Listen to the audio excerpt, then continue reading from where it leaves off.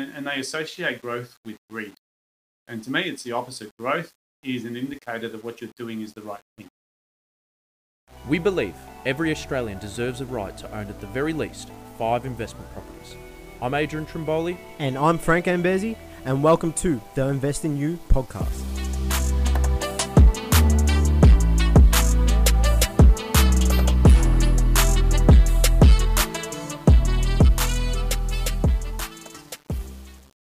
Boom! Back again. Welcome, ladies and gentlemen, to I think it's our first episode with our first special guest today. Exciting times. Very excited for. We have a cracking guest on today. Someone who's had a massive impact on our life, our business, every part of our life, really. But, as always, before that, let's get into the Mindset Minute. Now, the Mindset Minute is very, very, very related to exactly who the guest is and what he will be discussing. And this, Frank, I think you probably agree, had we not have met Mr. David, it probably still would be struggling with this, I think. So, here's the quote. The quote is, plans are nothing, planning is everything. Now, you probably would have heard, okay, in the last couple of episodes, or the first couple of episodes, we used to fall into this trap like, 95% of others do, which is they put the plans in place, but there's actually no plan in place, if that makes sense. I want to achieve and get a $10 million property portfolio, but there's no steps to actually planning out the process and what each year you need to be hitting, what quarter you need to be hitting. And David Guest, and he will be touching on it throughout our session, he's massive on this. Him and his company, they are massive on this. And they introduced this to us. They introduced what's called an 8-week plan, which was the game changer for us. We've very much run our business / our life on the basis of these plans, these sprints, which have clear targets to hit each week, each month, each quarter, each year. And really, that is that's the catalyst for being able to achieve goals, which you will touch on. Exactly. A plan without a goal. Sorry, a goal without a plan is just a dream. So this is today's. You're going to get a lot of value from this. I guess you need a plan for everything you do. To attack it, you're going to get the right result and get the right outcome. So we're going to welcome you to David. You're going to get a lot of golden nuggets from today's session. I think this is something that we don't talk a lot about when it comes to business. Someone having like David on as a business coach. So this is something that's going to be really, really impactful for those business owners. And if you're someone that wants to start a business, this is something that's the catalyst, because building that foundation at the very beginning is super important, which I guess a lot of people don't have. Even when they have a successful business or a business that is producing 6 figures, they had lacked those foundations. And this is something that's going to unravel that, so you can get an understanding. So welcome our special guest, David Guest, and you'll see you on the other side. We're now going to bring on Mr. David Guest. David, welcome. Yeah, g'day Adrian, how you going? I'm very well, very, very well. Just before this, David, I was telling the viewers and the listeners about what an impact you have had on myself, my business partner Frank, our business, our life. So I'm very, very privileged to have you on and bring you on. Yeah, I know. I want to give the guys a bit of an overview, because I probably did a really bad job of introducing what you do and who you are. So if you could, a bit of a backstory of who you are and how you kind of fell into the business coaching. Yeah, so been doing this for 20 years this year, Adrian, so it's our anniversary. But how I fell into it is when I was a kid, I used to have, my parents were immigrants into the country. They were new to Australia and didn't speak English very well, so they got here and they started to run their own business because they couldn't get a job. And so as a kid, I was in a family where I got employed at 5 years old, which I thought was employment, but the truth was it was just cheap babysitting. So I get like my 50 cents a day to go with mum and dad to work and help them out. But their whole philosophy was simple. They said, we're running this business so that we can pay for your education, so you can become a professional. Wear a suit and a tie. In those days, you had two choices. You could be a doctor or a lawyer, right? And so that was it. And I didn't think anything of it when I was a kid. That was just what happened. So mum and dad worked 5 days, 7 days a week sometimes, and I'd go to work with them. And the whole idea was to save money to send me to private school so I could become a professional. But I was not good at school. I dropped out in year 12, and they weren't very impressed with that at all. But it sort of threw a question at me, and it was like, well, if I'm not academic, then what will I do? And I ended up becoming a tradie. But at the time, there was another question, which was, why do some people run businesses and make lots of money, and why do other people run businesses because they can't get a job?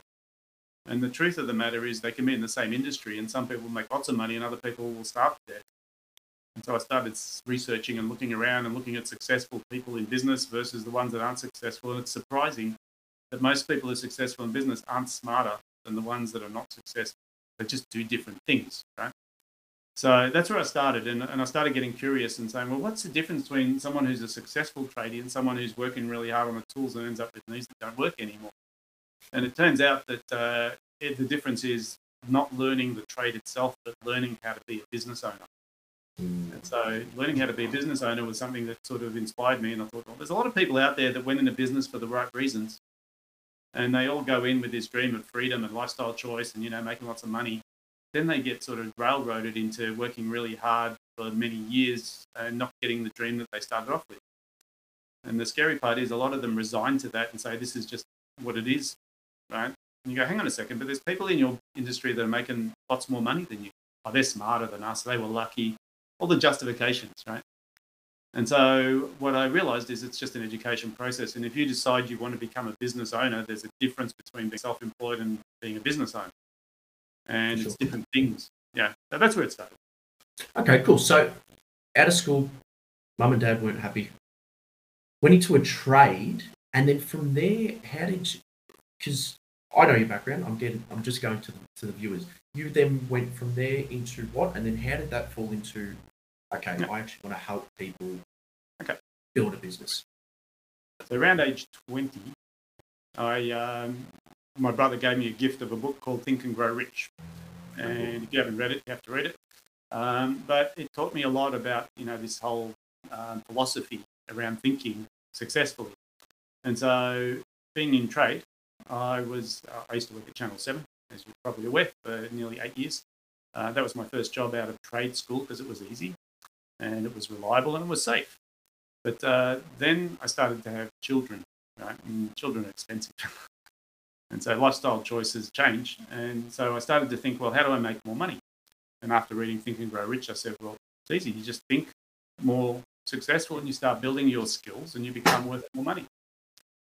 So I got to a point where I self-taught myself in computers and how to run a computer business. That was my first one. And I read a book called The E-Myth, which is now The E-Myth Revisited, Michael Gerber, which talks about business systems. So I thought, I'll give this a go. It's pretty straightforward. The book tells you what to do. Follow the instructions, connect the dots, and you have a successful business. Famous last words, right? So first business fell over. Second business I went into was a supermarket. We had a supermarket which competed with a company, I don't know if they're still around, Not Quite Right. So we used to do sort of deleted lines and just oddments. We had two supermarkets, one in Kensington, which is the north end of town, and we had one in Carnegie, south end of town. Right. Same problem. Ended up working really hard in a business and failed. So we had to close the doors. So I had two goes at it, and I thought, oh, geez, this is not all it's sort of chalked up to be, this running a business. Maybe I'm wrong. Maybe it's not about knowing what to do. Maybe you actually have to be lucky. So the first two goes at running businesses didn't work, and I was a bit discouraged, but I realized the key element that I was missing was my ability to communicate and sell. So I jumped into a sales job for about nearly 10 years. And learning how to sell, and I know this sounds weird, but if you're in business, you need to know how to sell, even if you're not a salesperson, because you're selling your idea, right? You're selling your employees on why they should work for you. You're selling your customers on why they should stay with you. You're selling your suppliers on why they should do a better deal for you. So learning to communicate and negotiate became a key skill that I was missing. So I spent the next 10 years really sort of learning everything I could about communicating more effectively, selling more effectively, And that took me from a sales job, which was really low end, like the only person that would ever employ me, to becoming top of my field. And weird things started to happen. People would start to ask, David, you're gifted at sales. I said, I'm not gifted at sales. I learnt it from books and video and audio cassettes. Oh, yeah, but what's your secret? Read this book, watch this video, listen to this audio. Yeah, but David, obviously you've got the gift. And people started to justify why I was successful, and it wasn't anything other than my own education. Sure. So that sort of led me into the next phase, which was, well, if I can teach people the skills of being successful and they do what I ask them to, they will be successful. So then the natural progression was moving into the coaching business. A weird progression. I didn't know the two businesses, actually. I did not know that. No. That was, okay. All right, well, then, that's very interesting. Those two businesses prior, what do you put that down to as to why they failed? Purely on the back of, I could not sell? Or was there just a learning curve that you had to go through to then get to the point where you're at now? I think it's naive to think that your first go at business will be successful. It does happen for some people. For most people, it's a trial and error thing. And I was naive, and I thought if I had the skills, like I had the books in front of me, all the instructions. Sometimes the instruction manual gives you confidence. But the reality is I didn't fail. I just learnt a lot. Okay. And I think that's a big distinction. When people see failure as a disability, like I don't know how to run a business, therefore I can't run a business, that's the biggest error right there, because you learn by making mistakes. Kids learn to walk by falling over. And you don't look at your young kid who's learning to walk and say, you're never going to get it. You might as well give up and just crawl for the rest of your life. We all walk, right? Mm. Yep. So the same thing happens in business. It's not failure, it's lessons. And as soon as I realized that it's not failure, it's lessons, then I worked out, well, what's the universe telling me I have to learn next? And the next thing I had to learn was communication skills. And then I went into my next business, and what was the next thing, and what was the next thing? So to me, the beauty of running your own business is it's a mirror that doesn't lie. It tells you exactly how successful you are as a business owner. Now, you can take it one of two ways and say, I'll never get this right. Or you can take it the other way, which is, what am I missing and what do I need to learn next? Or who do I need to bring in next? Yeah. Sure, absolutely. Now, I don't know what the stats are. You'll probably haven't been able to rail them off your head like that. But the percentage of businesses that get to the end point and either close down or don't even get out of the gates and fail within the first 3 years are massive. And the odds are very much stacked against, those entrepreneurs or those who go out and start a business. I know there's going to be a lot of things that you can rail off and say, oh, it's for this reason, this reason, this reason. But kind of your one or two reasons as to why you believe, seeing so many businesses, why you believe that just people don't get out of that gate or they don't ever actually have what's called a successful business. Yeah. Look, there's two primary reasons. One is they give up too early. So they literally just pull the pin too early. It fails. It's like if you go to the casino with 10 grand in your pocket and you put all your money on black and red comes up. It's the end of your night, right? So they tend to be overconfident and they just throw all their money down one. Because there's two sayings, right? Put all your eggs in one basket and watch that basket, or diversify, right? But there's no right answer, right? The right answer is if you're knocked out of the game, you can't play anymore. Mm. So I think the biggest first mistake is that people think it's black and white. I'm either successful or I fail, and if I fail, it's over. For me, it's about iteration. So it's not how many times you fall over; it's how many times you get back up. That's the first rule. Okay. The second thing I think that causes people to not be successful is to be too rigid. Right? So they have a one-eyed view of the world, and they think it's got to work my way, or it's not going to work. So they don't change. And you've been in business for a little while, but we've talked about this. When you're in business, there's things that work and there's things that don't work. When something works, you do more of it. When something doesn't work, you either don't do it or you adjust it. Okay. But either way, you're moving forward. Okay. So they're sort of almost the same thing, but I think the biggest cause of failure in business is that inability to move with what's going on around you. Like what's happened recently with COVID. A lot of people just pull the pin too early. They just said, COVID, stop, everything's off, wait till it's over. And the reality is what they probably should have done is said, how can I use this to my advantage? Okay. Which is absolutely what you did in your business. Yeah, and a few other people have done that. And the big thing for me was when we couldn't have face-to-face meetings anymore, we went online. Now, we'd been online before, so it wasn't super difficult, but a lot of people said, we're going to wait till we can see face-to-face. And so during that 2-year period, they're still waiting.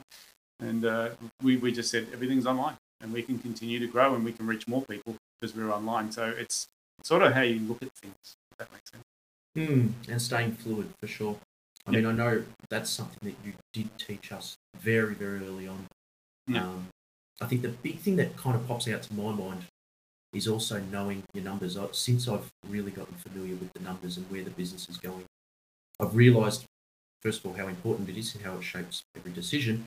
More importantly, how many people don't know their numbers and how long I went through business going, I think we're doing all right. I'm just having no clarity around it. So that would be my one. But yeah, okay. So flip side of that.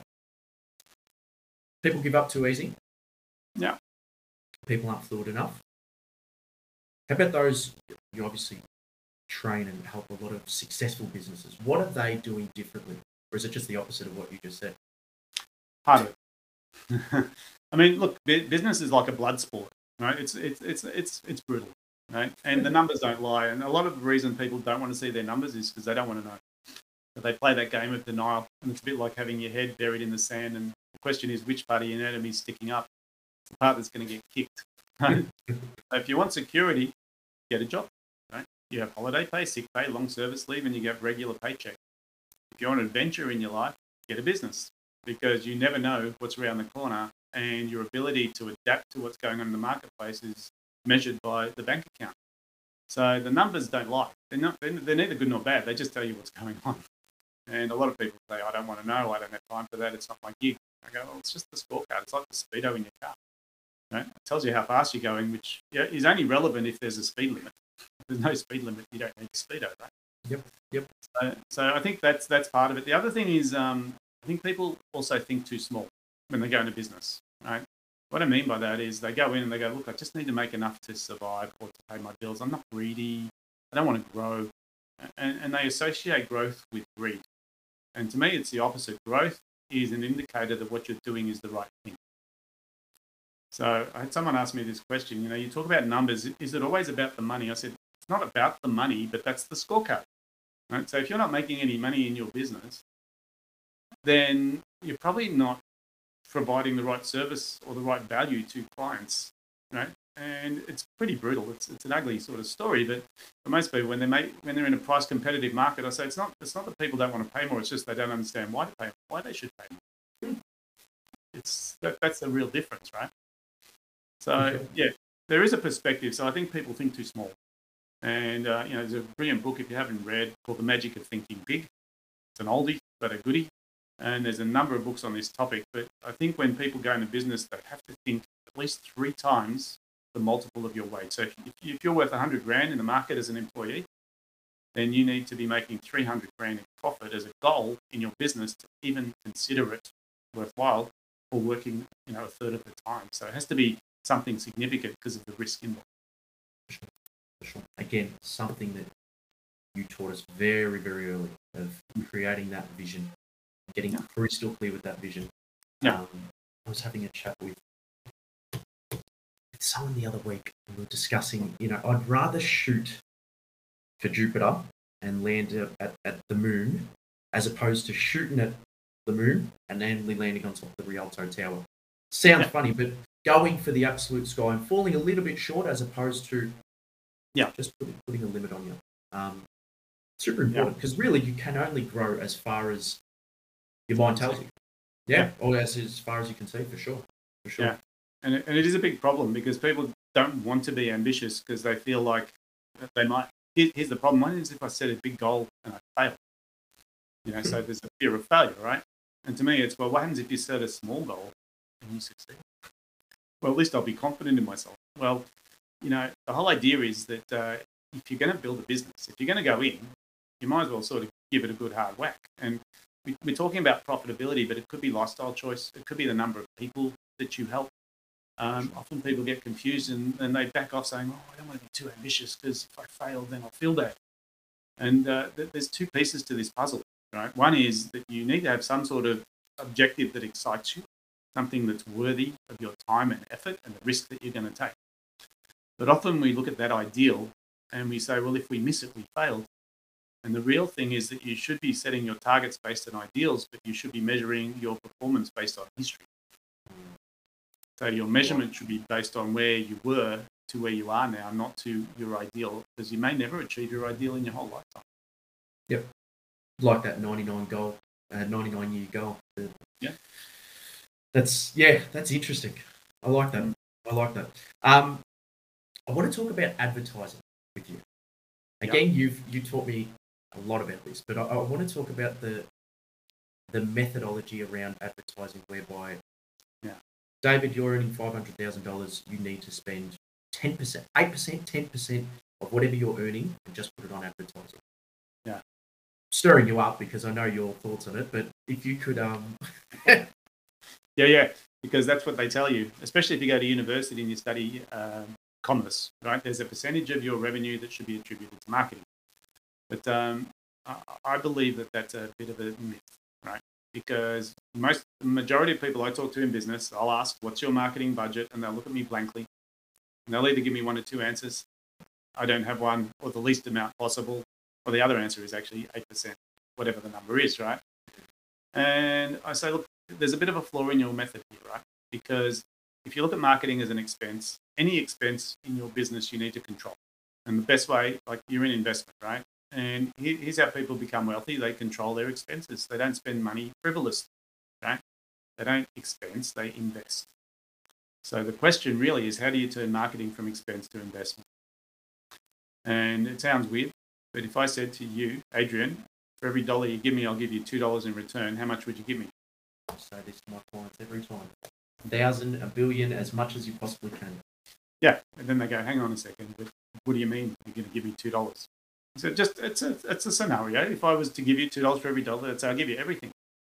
So here's the thing. If your business has capacity in it to deliver that you aren't using, and you can make your marketing work, the return on investment on marketing is phenomenal.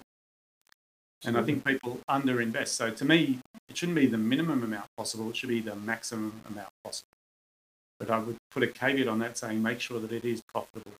Because most marketing strategies will provide a multiple return on investment if they're measured and if they're effective. So the question is back to your original thing about, well, how do you grow in business? It's testing, right? You test stuff out. If it works, do more. If it doesn't, do less. Change it. So the marketing budget shouldn't be controlled by percentages. It should be controlled by capacity, right? In terms of how much capacity do you have in your business, keep marketing till that capacity is full. And that's when you slow down.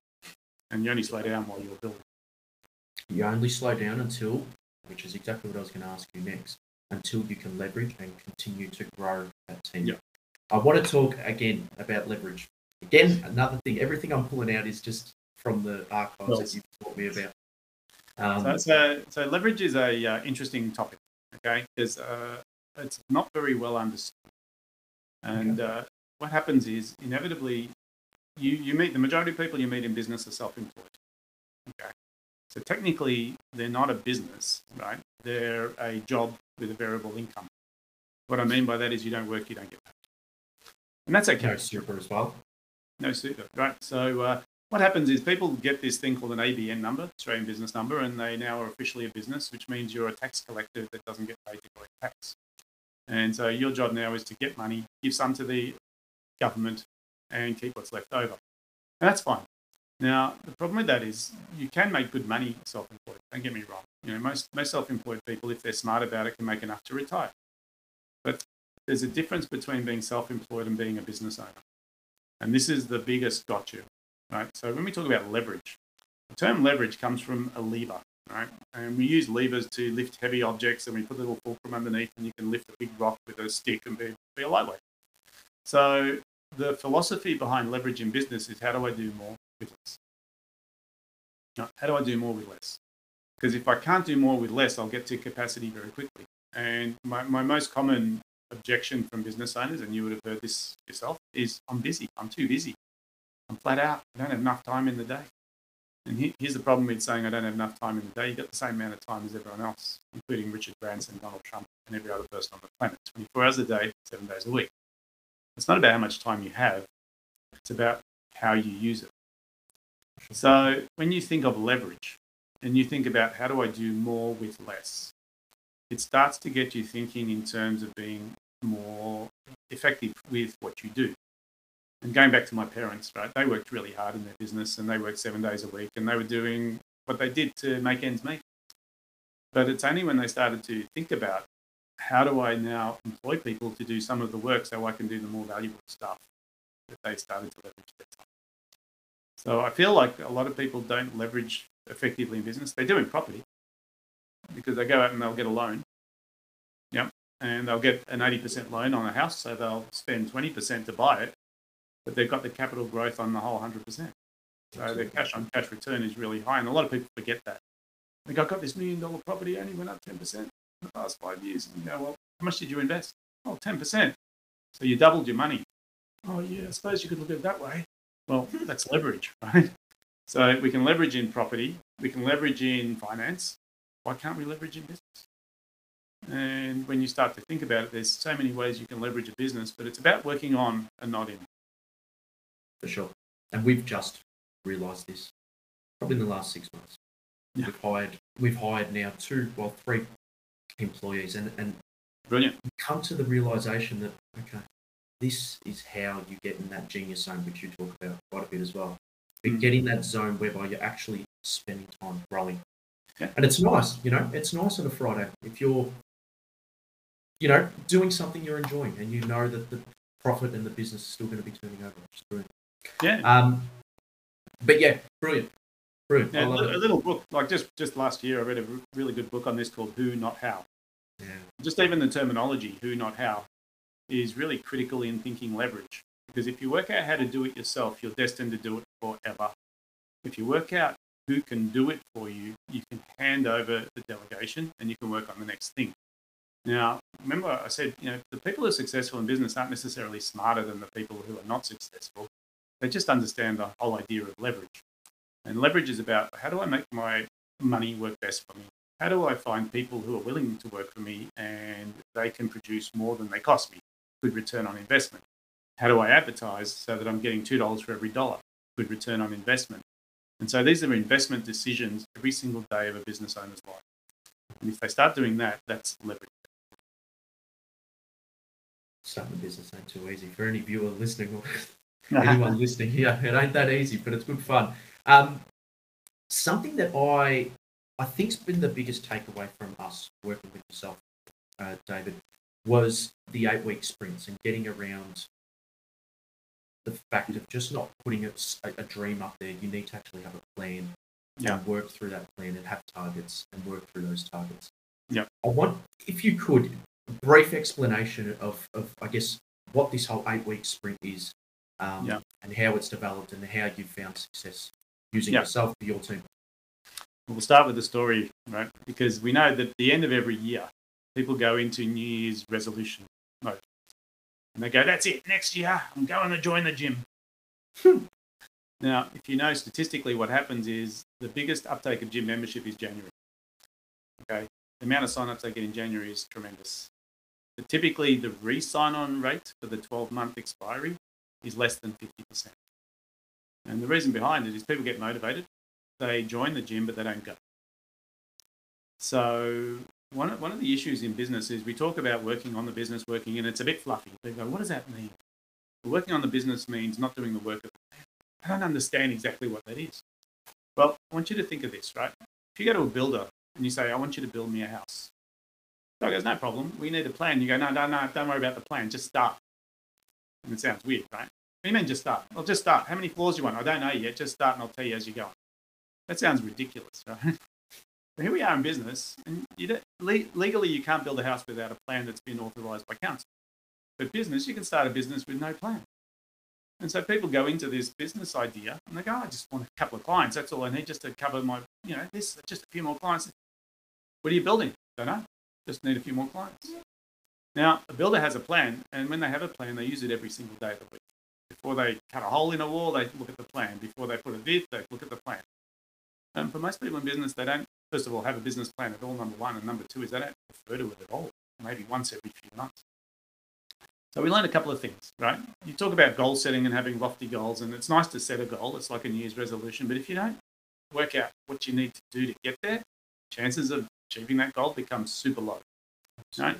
So you have this motivation. I set a goal. I go, that's it. Next year, no alcohol. Yeah, great. Okay, why? Oh, because I'm just hungover and I'm sick of it. Whatever, right? But so we learned something, and the first thing I learned is that your business plan, first of all, you need to have one. And it doesn't have to be perfect. It just has to be a planning document. And the second thing is you need to be referring to it regularly. So doing an annual business plan, most people when they start a business, they actually, if they go through the NIST scheme or anything like that, they'll do some form of planning. But it's sort of done once and then they just go. The thing I learned is unless I get you to look at your business plan on a regular basis, chances are it's just a document collecting dust on the shelf. Absolutely. So we used to do quarterly planning days, and we did these for probably 15 years. Every 90 days we'd do a plan, and it sort of coincided with the financial quarters, which was useful. Because you might not remember this, but in the early days, you didn't do quarterly BAS reporting, you did annual reporting for your business. So once a year, you'd put your P&L in at the end of financial year and you do your tax return. And then the government for me, Dave. Yeah. So in those days, people's business planning was once a year. Right. And then when quarterly BAS came in, you were forced to produce figures every quarter, right? For the tax man, not for your own purpose. But people said, this is great because now I can see what's happening and I can react. Now, quarterly is okay. But we did quarterly planning days and we found people would get motivated for the first 3 or 4 weeks or even 8 weeks, but then the last 4 weeks, nothing happened. So we said, imagine if we upped the ante on these planning cycles. So we went into these 8-week cycles. And the reason we went into 8-week cycles is because it was short enough to get something done. Sorry, long enough to get something done, but short enough to get the feedback loop.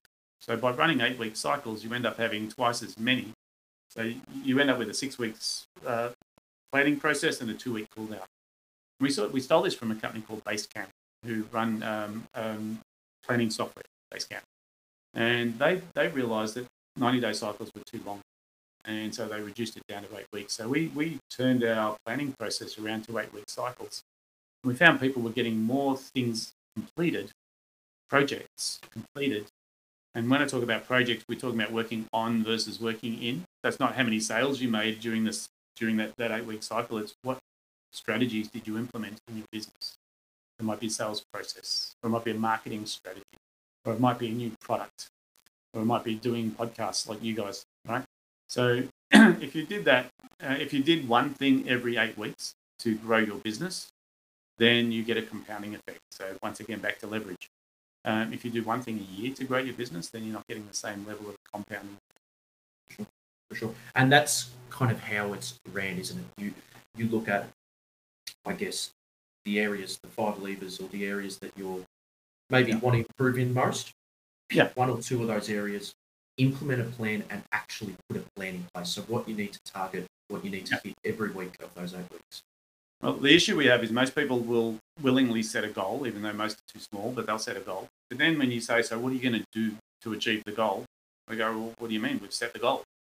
Now, I get it, right? But if you don't have actions that you're doing either on a daily or weekly basis, moving you towards that goal, the chances of achieving it are low. Because there's a part of it which is, you set a goal and you set your intention and the universe will start creating opportunities. But if you don't act on those things, then nothing happens, right? So you've got sort of 2 elements. There's the idealization, or what we call the being, right? You've got to identify what is it that you're going for and who's the person I need to be to get there. And then there's the doing, right? What do I need to do physically? And I'll give you an interesting statistic. People who win the lottery, right? Because when someone wins Tats Lotto in this country, they've had to change the way they give them the money. Because they found statistically that people who win the lottery will lose all of that money within 2 years and then some. Right? And the reason that happens is if I said to you, Adrian, here's $10 million, right? Straight away you'd be going, great, what property can I invest in? Well, that's what I was going to say. Yep. Right? But if I gave that same $10 million to someone who's a process worker in a factory, they go, oh my God, 10 million bucks, I'll never have to work again. Awesome. I'm going to go and pay off my home loan, which people do. Then I'm going to buy myself a Porsche. Then I'm going to buy my mum a Porsche because she wants one too. And then I'm going to pay her home loan. And then I'm going to take all my mates overseas. And sure enough, even if they think they're doing the right thing, and then I'll invest the rest. Now imagine going to someone who's never invested in their life and saying, you now are an investor. You need to invest this $10 million wisely. What are they going to do? They're going to struggle. They'll Google investment. But the problem is they can't tell the difference between a credible investment and not credible investment because they've got no experience in that space. And this is why they lose the money. It's not because they didn't want to keep it. It's just that they're naive in this space. Okay? So think about this, right? So what it means is that, and they did this another experiment on the same token. There was I can't remember the name of the town that was in in Africa. And the community decided they'd take all the money in this tribe and they'll put it into a big pile. And then they would distribute it evenly amongst everybody. So they said, we're going to take all the money in the town, we're going to redistribute it evenly. Now, if they did that with dollars, the average person would be distributed about $1 to $2 million. What they found is after they distributed this money evenly, within 2 years, the money ended up in the same pockets that it was prior to the distribution. That's interesting. Yeah. So here's the truth, right? If I give someone money and they don't know how to manage it, they will eventually part ways with that money. But on the same token, if I have someone who knows how to manage money and I take all their money off them, they will, over a period of time, reaccumulate that same amount of money. So think about this, because what it means is that it's not just about the activities, it's about the person, right, and how they think. Yeah. I think it was Jim Rohn, David. It was someone I've listened to speaking exactly about this. If someone were to be given $1 million, they ought to learn how to become a millionaire straight away. Otherwise, they will lose it. That's very interesting. Yeah, I'll look into that. I'll take it a step further because I was sharing this thought with one of my kids when he was younger, and he said, "So, Dad, tell me that. So if I win the lottery, if I don't know how to manage the money, I'll lose it." I go, yeah. He goes, "So what happens if I learn how to manage the money and I don't have it?" And I said, "If you learn to manage it, you'll get it." So part of it is like when you evolve your identity to be that of a millionaire, you think differently. Sure. So then the money arrives because money is agnostic. It doesn't care who holds it. It's actually the most commoditized thing on the planet, and there's an abundance of it. And I'll give you a good example. You know, in the last few years, the government has been handing out lots of money. Yep. They've been printing it and handing it out, and it's all care packages, and that's fine. And at first, I was a bit thrown. I'm going, geez, they're going to cause inflation because they keep printing money. And as they print it, the money that I have devalues. Yeah, which makes sense. Then someone pointed out to me, he said, you know, they're printing that money and they're handing it to people who don't know how to hold it. So guess what they're doing with it? They're spending it. Absolutely. So all you need to be is the person who sells the stuff that they're spending it on, and that money comes straight to you. And it blew my mind. Yeah. And or invested into assets, which are going to fortunately grow if you do hold it. It's a redistribution. So all that's really happening is when the government prints money and they devalue my money, what they're doing is what that little village did. Right? They're saying, we'll give all these poor people money because they need it. Then the poor people go, great, I got all this money from the government, I'll go buy a new TV. Or I will go out and do this, or I'll go, and they're going to spend it. They're not going to keep it because they don't know how to hold money. That's why they're in that situation in the first place. So it's just a redistribution. And so the people who have been trading through this period are making a lot of money. And you know, the people that are in business that have taken advantage of COVID are making excellent money. And it's because they sort of readjusted. They just looked at business differently and said, how do we tap into this cash flow that's occurring, right? And the worst thing you can do during inflation is hold on to cash. So everyone just starts spending it. They go buy property prices go up, you know, so it's good for the economy, but you have to be in the right place to be a receiver. Sure, for sure. I like that. David, I know we're cautious of time, very busy man. I want to touch in a little bit about your business itself because we haven't really touched on it all too much. Okay. And then we'll wrap it up. But I want to discuss, I guess, so your business as Outcomes Business Group, which it is, kind of what you guys actually specialise in, and what it is that kind of separates you, and I guess why you've been able to be in business for 20 years as opposed to 2 years. Yeah, well, going back to statistics, most small businesses don't make it past 5 years. 80% fail, and then out of the 20% that succeed, only 20% of those go 10. And there's a couple of, like we've talked about a lot about the elements of success here, and one of them is to have big goals. The other one is to be resilient and take mistakes as lessons. And so what happens is, like we started this business 20 years ago, and a lot of it's to do with helping people grow. So we do a number of things. One of them is education. So, we talked about people going into business, they have the skill of their trade, right? So they might be a good plumber, or they might be a good accountant. So they go into the accounting business, but they're self-employed. And what they soon realise is that this has got limitations, it's unleveraged. So for me to grow as a business, I need to learn new skills, which is how to build a team and how to make sure they're effective. This is the skill set that we teach, right? So we teach people how to become business owners as opposed to being self-employed. Yep.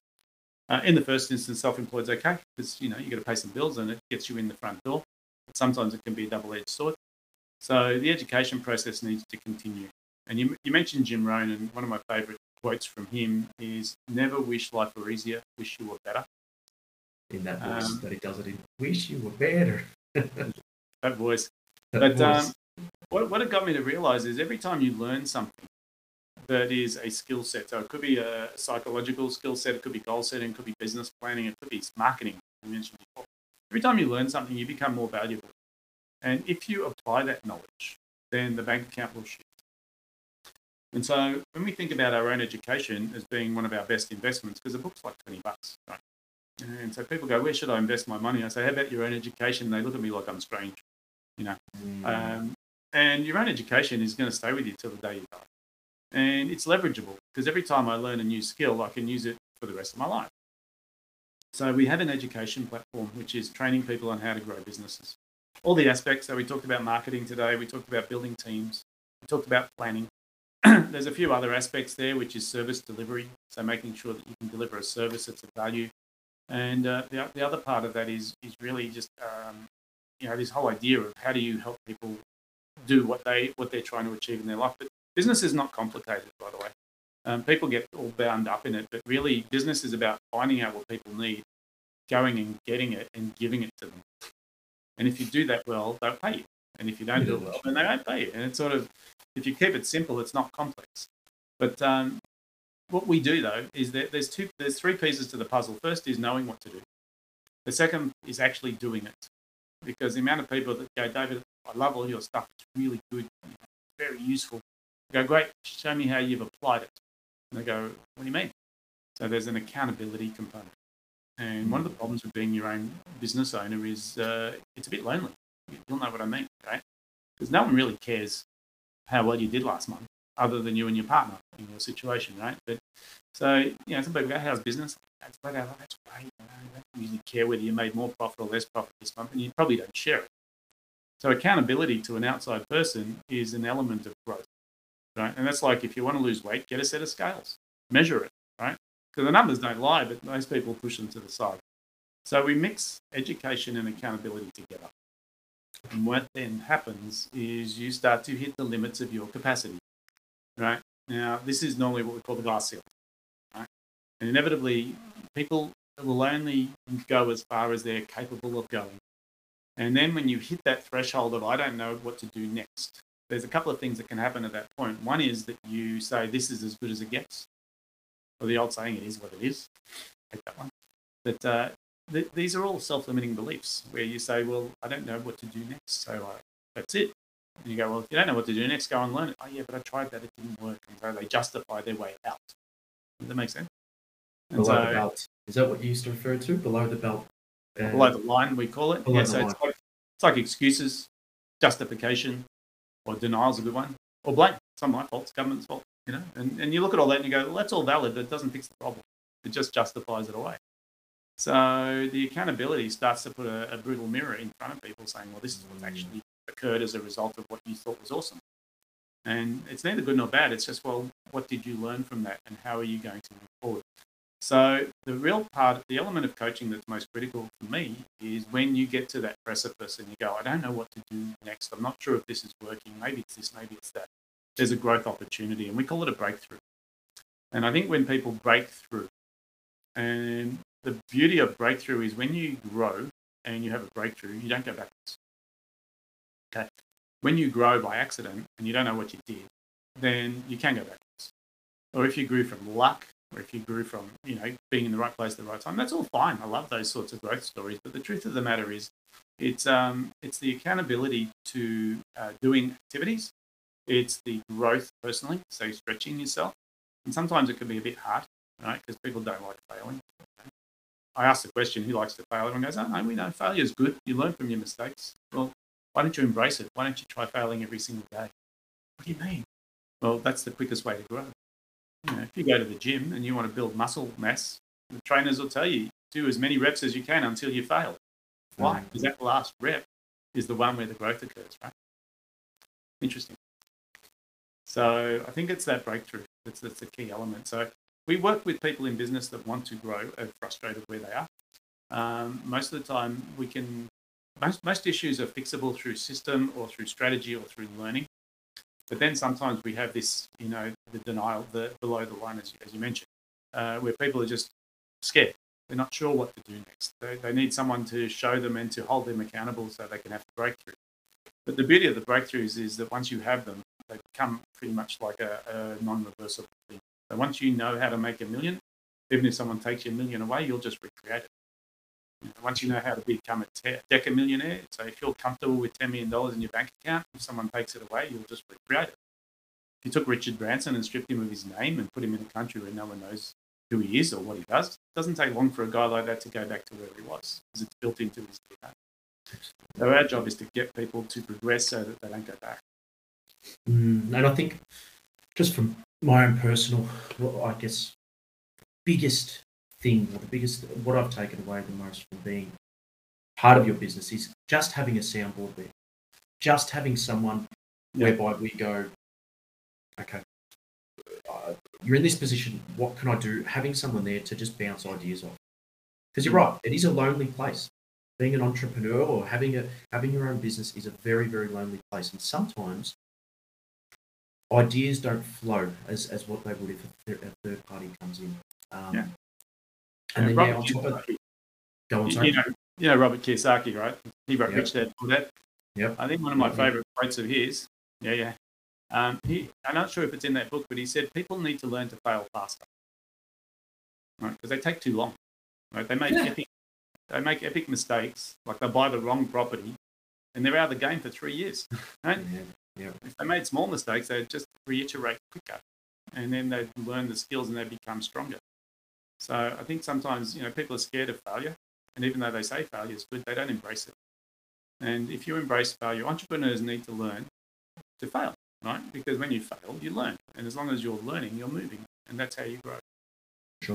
For sure. Something we implemented, probably on the back of what you said, actually, one of your Tuesday events, was every single week we sit down with the team. What am I going to fail at this week? And just getting comfortable with that notion of what am I going to fail at this week? Because you're right. If you haven't got the metrics in place to work out whether you're even failing or succeeding, that's a problem in itself. But not actually failing quick enough is a massive problem, which, very important. So where to next? Where to next for outcomes? You guys have been around, you've been around for 20 years. Yeah. What legacy do you want to leave? What's the end goal? The time of the year now is we're doing our replanning for next year. And for us, like someone asked me the question, why do you do all this? Why? And so I'll give you a short answer, and then I'll give you a longer one. The short answer is I get frustrated when I watch people who've got potential in business get stuck, right? Because when a small business owner grows, I don't think they realise the impact they have on their community, on their family, and on the whole of the economy. Because big businesses are not as resilient as they used to be. We came from an industrial age. And in those days, everyone used to go to work for big organizations and you'd have a 40-year, gold watch retirement. That's gone, right? We're in an entrepreneurial era, which means small businesses have to be dynamic, right? And what they do is they create employment for the community. They create, wealth for the person who's running it and the family and the employees of that. Then they also impact an environment. So we see a lot of companies now that their impact is huge. It's global. And, if COVID did one thing for us, it allowed us to go global very easily, because we can now jump online and do things like this without actually leaving the comfort of our own offices. So where people were thinking small about, I want to be the best plumber in Melbourne, or in Collingwood, or whatever it might be, we can now spread our wings a lot further. So for me, we're starting to reach into global markets. We're starting to work out what our niche is. And we're really sort of tuning in on this transition, because for me, the biggest bugbear is that self-employed person who thinks they're running a business when they're probably running the riskiest thing on the planet, which is a self-employed job, which means you don't work, you don't get paid. And so that idea of going into business is awesome, right? But then going from deciding I'm going to be a business person to actually building a business that has team members in it, that has resilience, there's a chasm in between. And some people will justify it away going, I don't want to build a team. It's too hard. It's too stressful. Now, what's stressful is when you can't work and therefore you don't get paid. So we really are tuning in on how do we help people who want to grow their businesses but are really hamstrung by either self-limiting beliefs or just not knowing what to do next. And that's the thing that keeps driving you, just being able to help these people who are in this position of self-employed, essentially. Well, if that's what you want, that's awesome, right? If that's what you want. But if you've got ambitions, because here's what happens, right? I don't know, you'll have young kids one day. Any kids yet? None on the way. No, not that I know of. When one of my sons was like 5 years old, I remember he came up to me and he said, what do you want to be, son? He goes, Dad, I want to be an inventor. I said, oh, yeah. What sort of things would you invent? He goes, I want to invent a pen that when you push the button, it turns into a car. And you don't have to worry about it. It's a brilliant invention, because you don't have to worry about parking. Now, when someone's 5 years old, you don't say, that'd be ridiculous, right? That's impossible. You say, that's awesome. And why would you do that? And that way you don't have to worry about parking, Dad, because you push the button, you jump in your car, you drive to work, you push the button and put it in your pocket. Now, the reason I'll tell you that story is because when someone's young, they're highly creative and they have no inhibitions on what they believe is possible. And then all of a sudden, as we get older, we get educated that this is reality and this is your dreams, and we start bringing people's dreams down to reality. So we actually take away that entrepreneurial spirit and that creativity. Now, you think about it, and you think about all of the successful businesses on the planet, and we talk about Steve Jobs and Bill Gates and Mr. Amazon, I can't think of his name off the top of my head, Jeff Bezos. And all these guys, they come up with these dreams that sound ridiculous when they say them. They sound ridiculous. Everyone goes, oh my God, he's a dreamer. There's no way that's ever going to happen. And then the dream becomes a reality, and we go, oh my God, he was lucky. He was in the right place at the right time. He was a really smart guy. And all it really was is that he didn't relent his dream. They didn't relent their dream. They stuck with their dream, and they just pushed through, and they said to society, you're wrong. I believe this is possible, and I'm going to push until it happens. And when it happens, people go, oh my God, he's super successful. Now, to me, when we take that dream away from a child by saying, don't get your hopes up, that's not reality.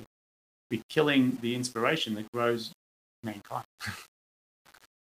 Because if we don't have that, then what happens is we flatline and we get told, just live a life of, don't get your hopes up, and just earn a reasonable income, and, make sure to look after your family. It doesn't inspire me.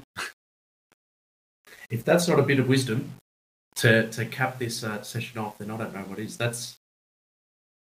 I've learned a hell of a lot more than what I thought I knew about you, David, in this session. That's brilliant. No, look, I appreciate you asking the questions, because I don't often get to talk about it in detail. I think we get so busy in our own worlds that sometimes you forget. And I think the reason why people do stuff is super important. And when you think about, if you have purpose in your life, it doesn't really matter what you chose, right? Whatever your purpose is, if you're on purpose, your power is enormous. And when people don't have purpose because they say, I don't really know what to do, or, I tried this and I failed, and you hear failure in that conversation, you go, well, what stopped you? It didn't work out, like this. You go, well, I don't know, you get one shot at life, you get to choose whichever way you want to go, and you get to choose. I don't mind, right? But for those people that believe there's something they've got that they want to share with the world, well, sometimes it's an obligation, not just an option, to just give it a go. Absolutely. You could have very well given up after those first 2 businesses and not been in a position whereby you're actually transforming people's lives. You've transformed my life, our business. Yeah. And that was your obligation, really. That was really your obligation. Well, maybe if you look at it, and you'll continue to do so. I think so. And this is the door that's open here is anyone who's thinking to grow. I mean, we have a lot of stuff that we've learnt over the years, but in the end, it's just human to human, right? If you're serious about growing, we're going to try and work out how we can help you. And if we can't, we just face it. Because we don't have a magic wand here. We can't solve all problems. But I think as you're starting to realise, it's really about rolling up your sleeves and just focusing on what it is you really want and how badly do you want it. And then just go. And getting the help around you. That's on top of all that, getting the help around you, because it's only started to grow since we decided. So for our viewers, how can people get in contact with you? I will put it in the show notes anyway, but how can people get in contact with you? It's simple, right? These days, just type in David Guest, you'll find me. Our business, outcomes.business, is the website, outcomes.business. On there, we've got a whole lot of tools to help people in business. Because, for me, the knowledge, is necessary, but that's not the value. Right, because you can Google everything and anything, but got a whole lot of useful tools on there. Some quizzes, some checklists, even like, when it comes down to the end of the year and we talk about, setting goals, we've got goal setting mechanisms that people can download all for free. So if they jump on the website, they can find that stuff there, or if they want to reach out directly, they can just email me directly, David at outcomes.business. I can't thank you enough, David, for everything, for the impact you've had on our business, our mindset, and for coming on today and giving me very valuable time. So I can't thank you enough. Privileged to be a part of your journey, Adrian. It's been exciting to watch you guys grow. Thank you for everything. Pleasure, mate. Take care. Thank you, David. All right. Well, there you have it, folks. I was, again, always a pinch yourself moment when, for myself, and even for Frank, I'll talk on behalf of Frank, when we have someone at the stature of David, but more so someone who has a wealth of knowledge who we can then share with you. David and his business. Since joining him, we joined him up in 2021. As of the first month, we doubled business every single month until the end of the year. So 2021 was very much made possible due to David and Outcomes Business Group. They're an amazing, amazing business group. Not that this is a plug, but I mean, any business group, their goal. So, we touched on a range of things today. I think the big takeaway though is just that mentality with money and the fact that there is an abundance of it in the world. But also on a bunch of other things, planning, leverage, why he got into business and his associations with failing. So there was really a range of topics that we did talk about. We did go deep. We did take about an hour, but always good fun. So thank you so much for sticking by. Make sure you tune into our next session and make sure you hit that subscribe button. Take care. Bye.